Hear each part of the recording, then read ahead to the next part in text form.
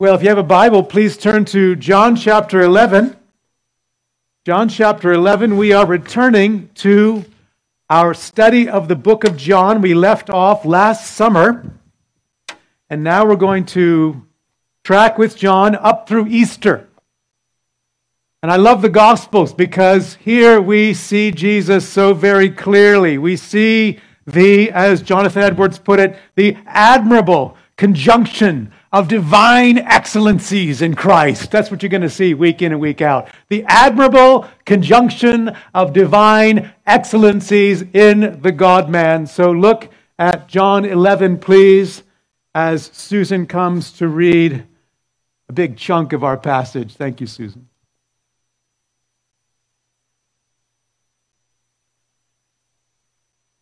Good morning.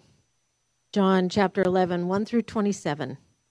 Now a certain man was ill, Lazarus of Bethany, the village of Mary and her sister Martha.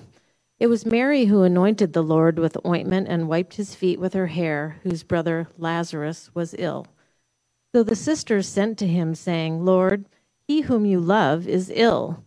But when Jesus heard it, he said, The illness does not lead to death. It is for the glory of God, so that the Son of God may be glorified through it. Now Jesus loved Martha and her sister and Lazarus. So when he heard that Lazarus was ill, he stayed 2 days longer in the place where he was. Then, after this, he said to his disciples, Let's go to Judea again.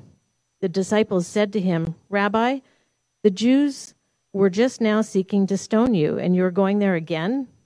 Jesus answered, Are there not 12 hours in the day? If anyone walks in the day, he does not stumble because he sees the light of this world. But if anyone walks in the night, he stumbles because the light is not in him. After saying these things, he said to them, Our friend Lazarus has fallen asleep, but I go to awaken him. The disciples said to him, Lord, if he has fallen asleep, he will recover. Now Jesus had spoken of his death, but they thought he meant taking rest in sleep.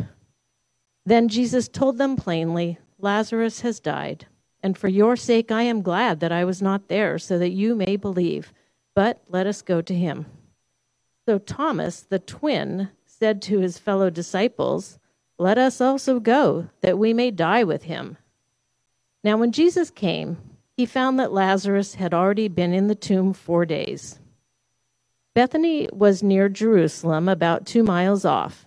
And many of the Jews had come to Martha and Mary to console them concerning their brother. So when Martha heard that Jesus was coming, she went and met him, but Mary remained seated in the house. Martha said to Jesus, Lord, if you had been here, my brother would not have died. But even now I know that whatever you ask from God, God will give you. Jesus said to her, Your brother will rise again. Martha said to him, I know that he will rise again in the resurrection on the last day. Jesus said to her, I am the resurrection and the life. Whoever believes in me, though he die, yet shall he live. And everyone who lives and believes in me shall never die. Do you believe this? She said to him, Yes, Lord, I believe that you are the Christ, the Son of God, who is coming into the world. This is the word of the Lord. Thank you, Susan.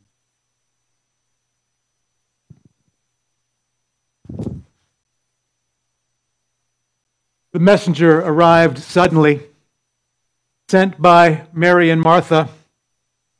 The message is, Lord, he whom you love is ill.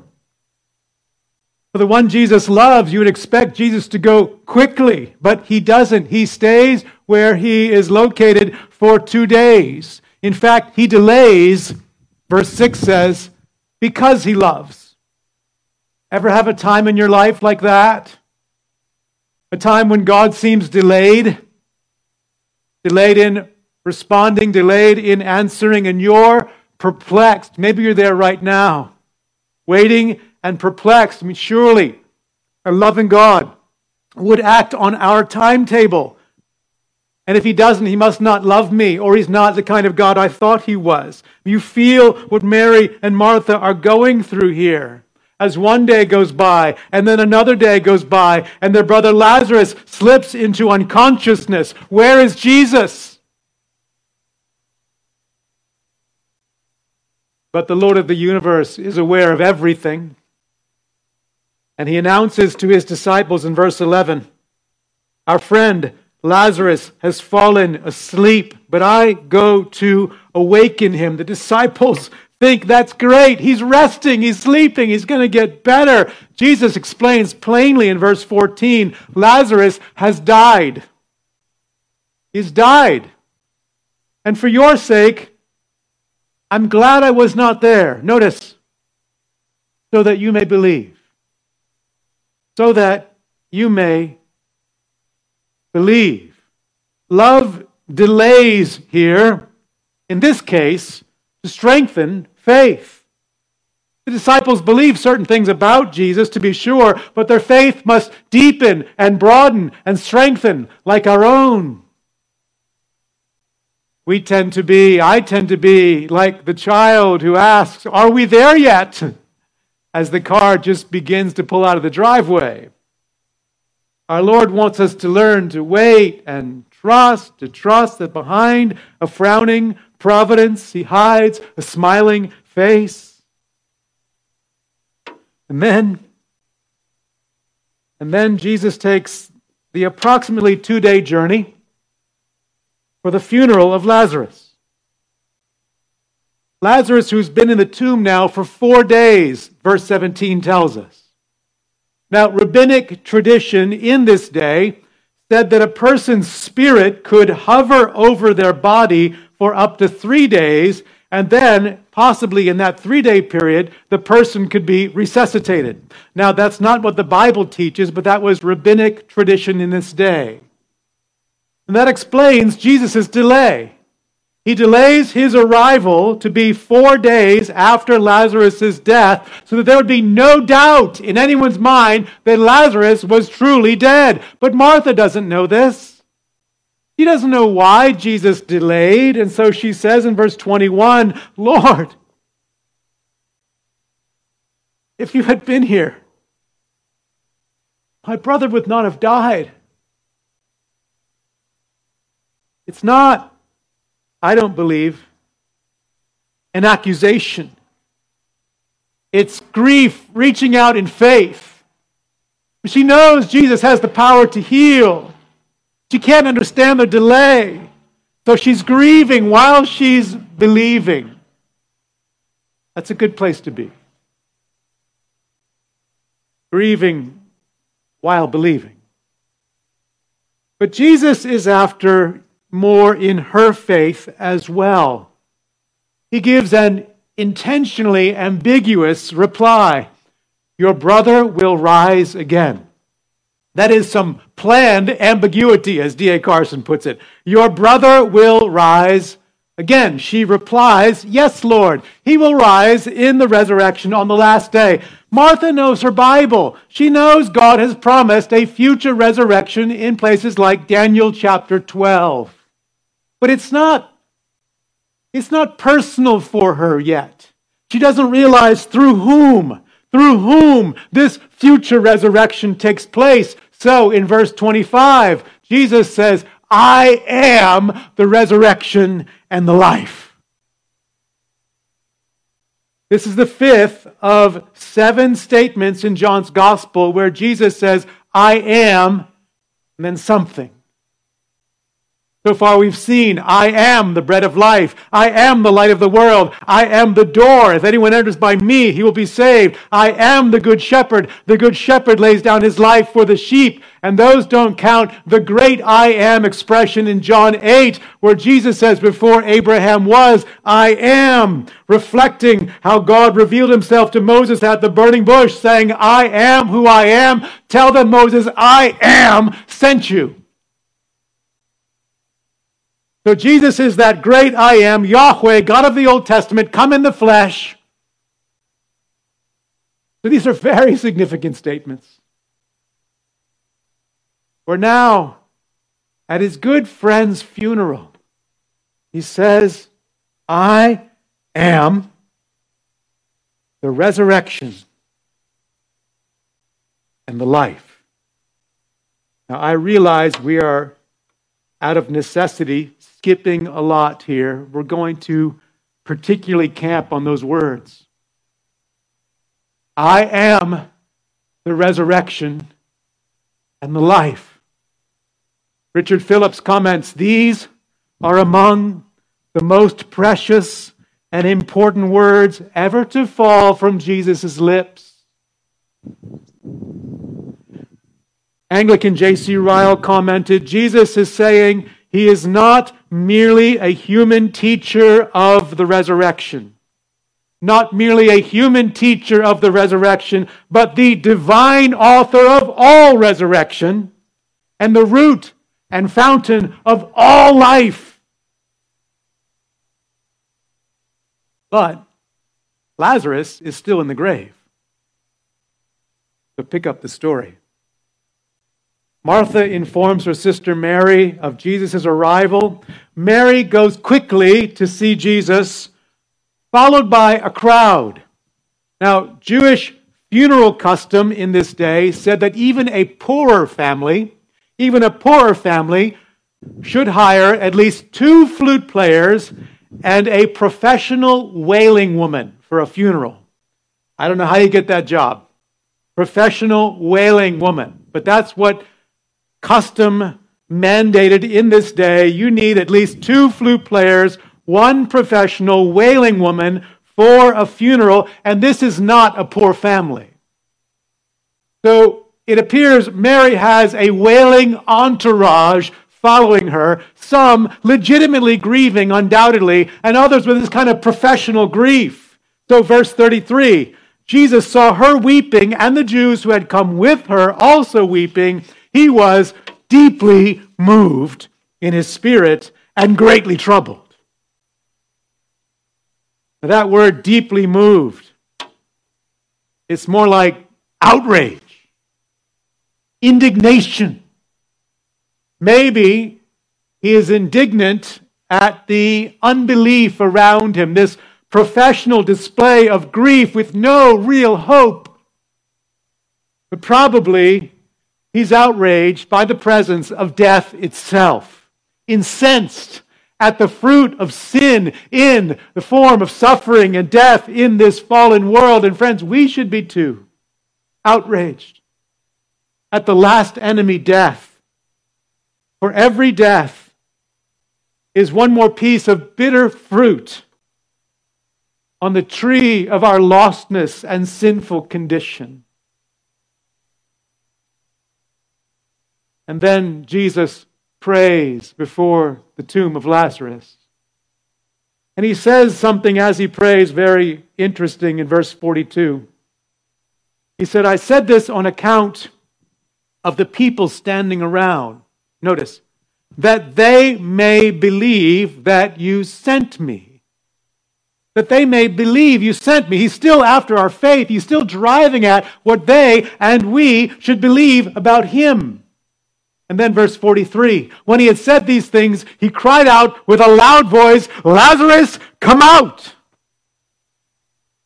And the man who had died came out. Some have quipped that if Jesus did not specify Lazarus' name, all those in the tombs would have come out. I can't promise you that that's true. But here Lazarus comes out, wrapped in grave clothes, and Jesus says, unbind him and let him go. It's the pinnacle sign or miracle of Jesus in the first half of John's gospel. But things take a surprising turn from here.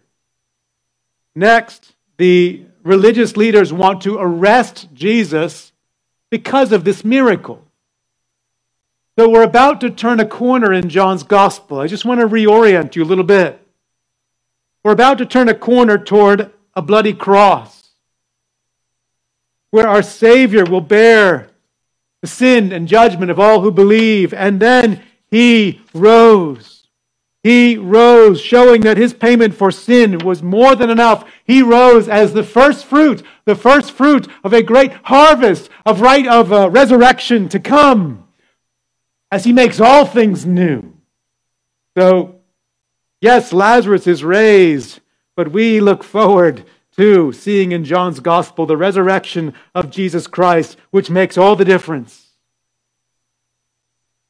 So what's the point here in John 11? What should be the takeaway for us? Well, when you're reading the Gospels, a good question to ask is, what do I learn about Jesus here? See, clearly Jesus is after our faith. He's after what we believe about Him. And the thing we're to believe about Him is summed up in verse 25. I am the resurrection and the life. Now that truth, believing that truth, it should shape us in many ways, I'm sure, but I want to mention two. Two ways believing that will shape you. Preparation and perspective. Preparation and perspective. Preparation for death and perspective for life. I say preparation for death because of how Jesus applies the resurrection part of that statement in verse 25. Look back at verse 25. Jesus said to her, to Martha, I am the resurrection and the life. And then he applies the resurrection part in what he says next. Whoever believes in me, though he die, yet shall he live. As the resurrection embodied, the resurrection himself, Jesus addresses our fundamental problem, death. Though he die, he shall live. Kids, I thought of you here. Not trying to frighten anyone, but it is very necessary that you realize and I realize that one day you will die. One day I will die. I turn 54 later this year. I am 1 year closer to my inevitable death. You are closer to your inevitable death.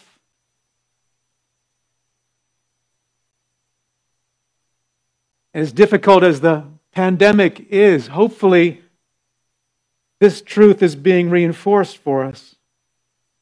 We will all die. And make no mistake, that's a grieving reality. I want to acknowledge that. Jerry and Robbie recently lost a friend to COVID, a pastor about my age, leaving behind a wife and 2 young children. That's unimaginable sorrow, grief. Sharon Farrington's father also died recently of COVID-related complications. He lived a long, full life, thankfully, but there is grief in that. There is sadness and sorrow.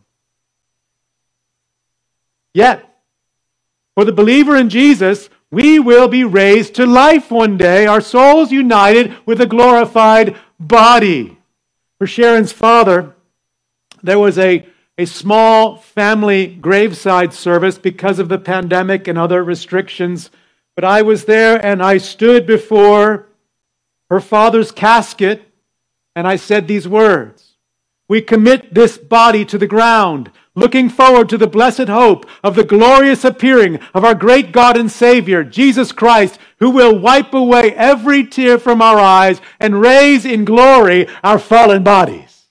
Raise in glory our fallen bodies. That's our hope being described in verse 25. A rock-solid, sure hope, though we die, yet shall we live. Lazarus is a picture of that hope. Jesus is the guarantee of that hope.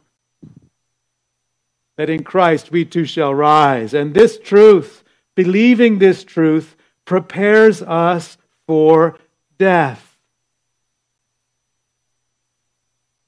Christians in the past talked about what they called the ars moriendi, the art of dying.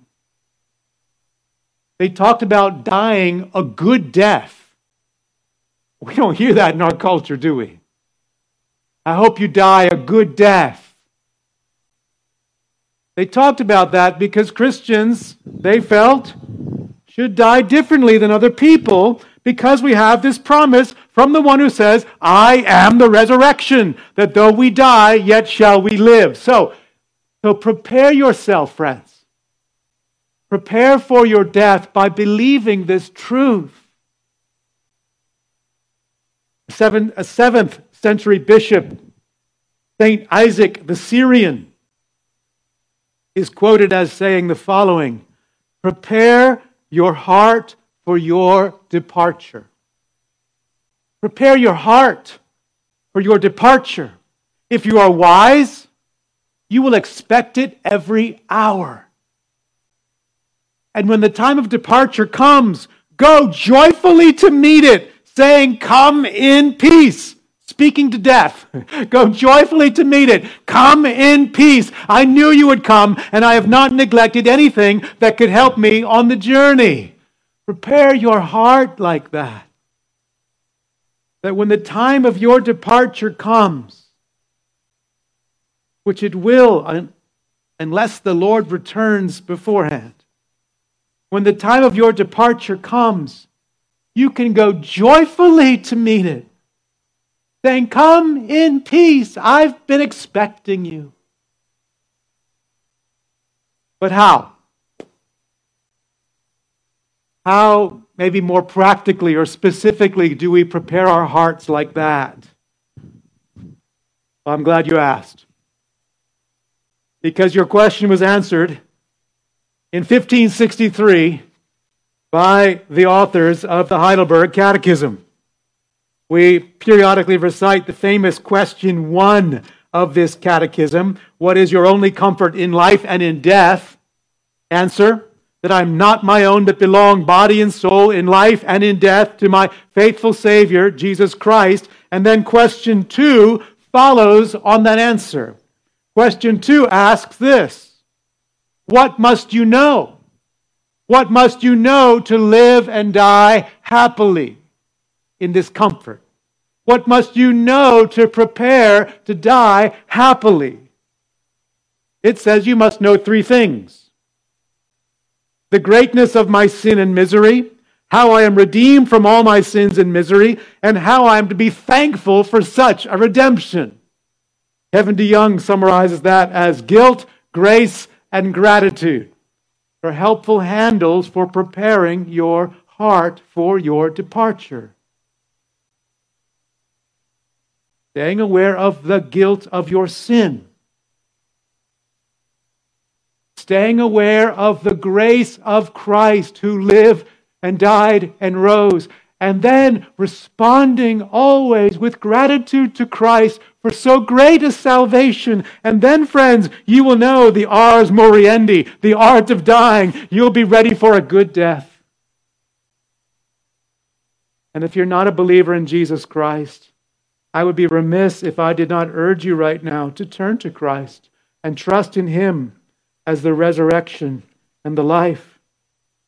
He can take away your guilt by His grace, that you might be filled with gratitude right now.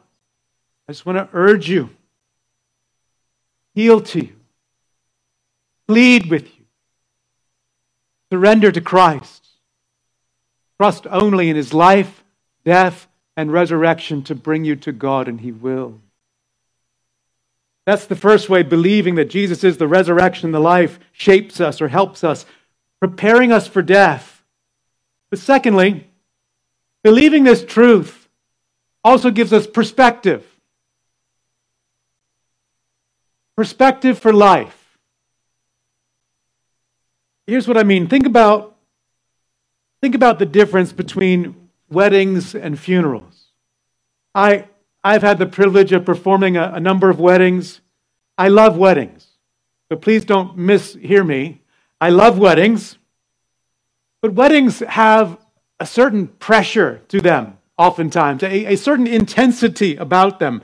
Everyone gets their hair done professionally, and that's fine, of course. They get their makeup done just right.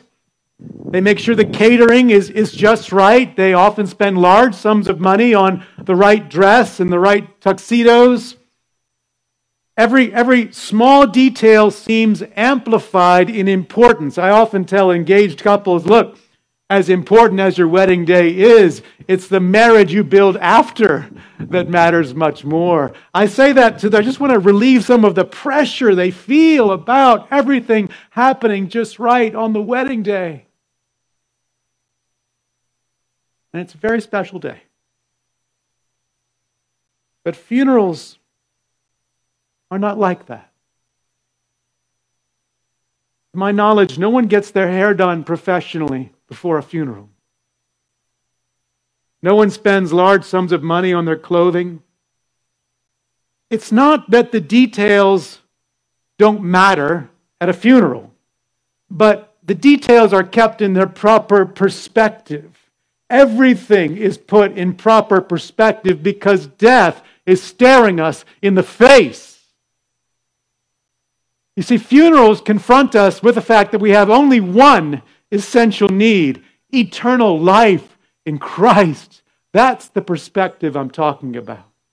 It's not that other things don't matter. It's that we're reminded of what matters most. In Jesus, in verse 25, when he says, I am the resurrection and the life, he unpacks the second part, the life part of that statement. He unpacks that part in verse 26. Look at verse 26 with me, where he says next, and everyone who lives and believes in me shall never die.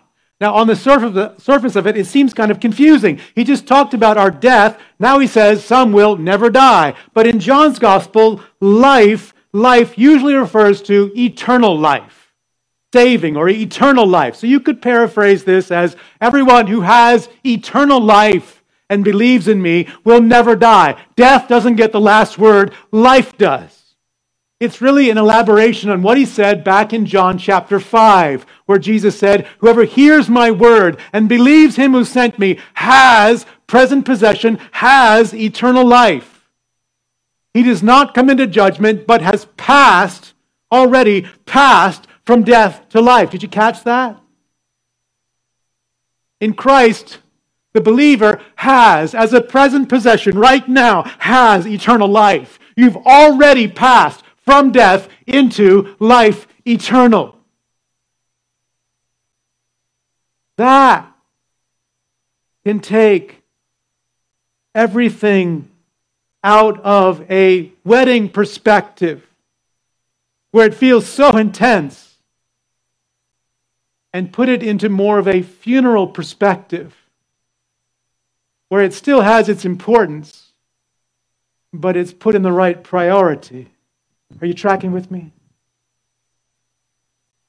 For instance, I was listening to a podcast with Mark Dever this week, and he was asked about hot button issues of our day, in our culture, important issues, and he said how we are loudly and emphatically feeling how important this is and how important that is. And then they asked, does our visceral response to this and that, does this say that we are forgetting a gospel of eternal life? I mean, 2020 and 2021 have felt to me like I'm pinballing from this crisis to that crisis to this crisis to that crisis. And the temptation for me is indeed to loudly and emphatically go here and here and here. When I found listening to this talk of heaven and hell, talk of a gospel of eternal life, help me. It doesn't diminish the importance of those other issues. It doesn't remove the importance of those other issues, but it does relativize their importance. It takes them out of a wedding perspective where everything is cranked up in intensity and puts them into more of a funeral perspective where we are reminded that eternity is what matters most of all. Do you need that right now? Maybe to regain some perspective on national or world events. They have their importance, to be sure. But set eternity before you. Remember Jesus Christ, the resurrection and the life eternal. That those who live, those who have eternal life now shall never die. Or maybe for you, the pinballing has been more at a personal level. You're pinballing here and there and here because of finances or the job or the health or the kids or the neighbors or the friends, and you need perspective for your life personally, an anchor that will hold you through these storms. Here, your Savior saying, I am the resurrection and the life eternal. Everyone who has eternal life right now, present possession, has already passed from death into life. Death does not get the last word in your life. Life does. Death is a gateway. So, your only ultimate problems of death and judgment have been solved.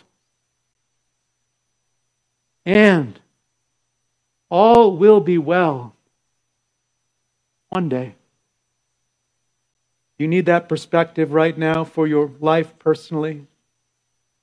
Remember Jesus Christ, the resurrection and the life. In Him, you shall never die.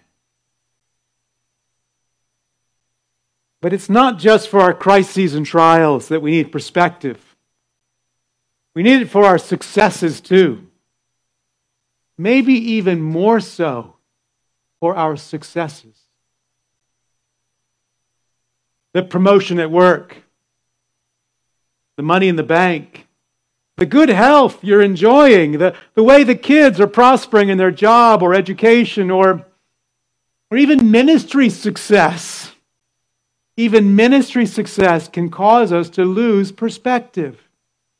In Luke chapter 10, Jesus sends out 72 of His followers.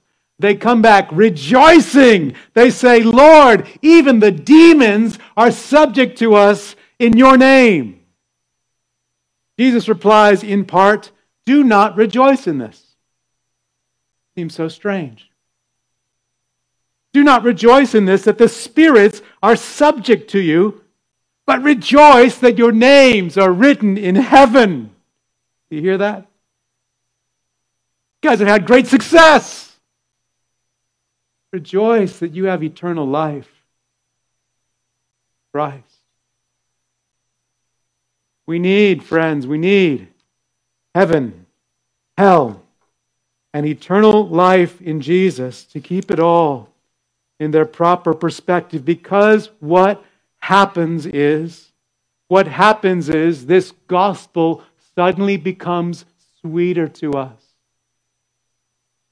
William Tyndale wrote in the early years of the Reformation, quote, euangelion, which is the Greek word for gospel, euangelion, or the gospel, the good news, signifies good, merry, glad, and joyful tidings that makes a man's heart glad and makes him sing and dance and leap for joy. That's what happens when we believe and live in the good of Jesus, the resurrection and the life. Is it not? Whoever believes in Him, though he die, yet shall he live. Everyone who lives and believes shall never die. When we realize that, we realize those are good, merry, glad, and joyful tidings for us. Truths which should make our hearts glad, make us sing and dance and leap for joy more than anything else, more than the country going a certain direction, more than that trial ending in our lives personally, more than the promotion or the good health or the money in the bank or the kids prospering. So, friends, prepare for your death and maintain perspective in this life. knowing Jesus is the resurrection and the life eternal for all who believe. Let's pray. And we're going to take the Lord's Supper, I hope, with that joy and that gladness in our hearts. First, pray with me, please.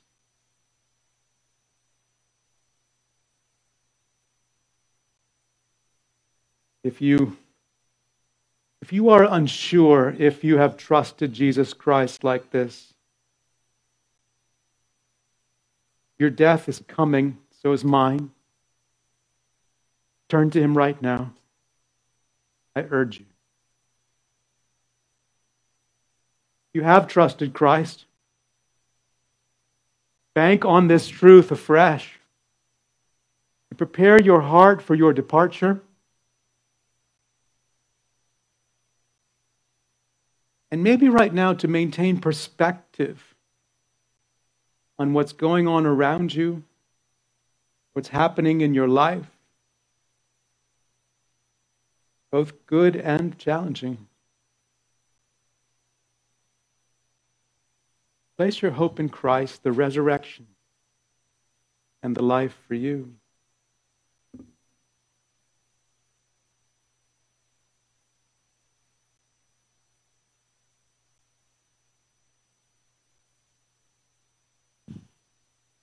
Father, Son, and Holy Spirit,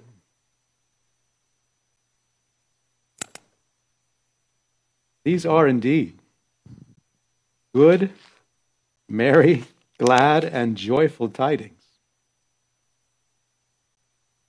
We pray, they would make our hearts glad. Oh, Holy Spirit, help us to that end. Make our hearts glad with this gospel, this good news, that we would sing and dance and leap for joy, because Jesus is the resurrection and the life eternal for us. We thank you for this. We can't thank you enough. We thank you in Jesus' name. Amen.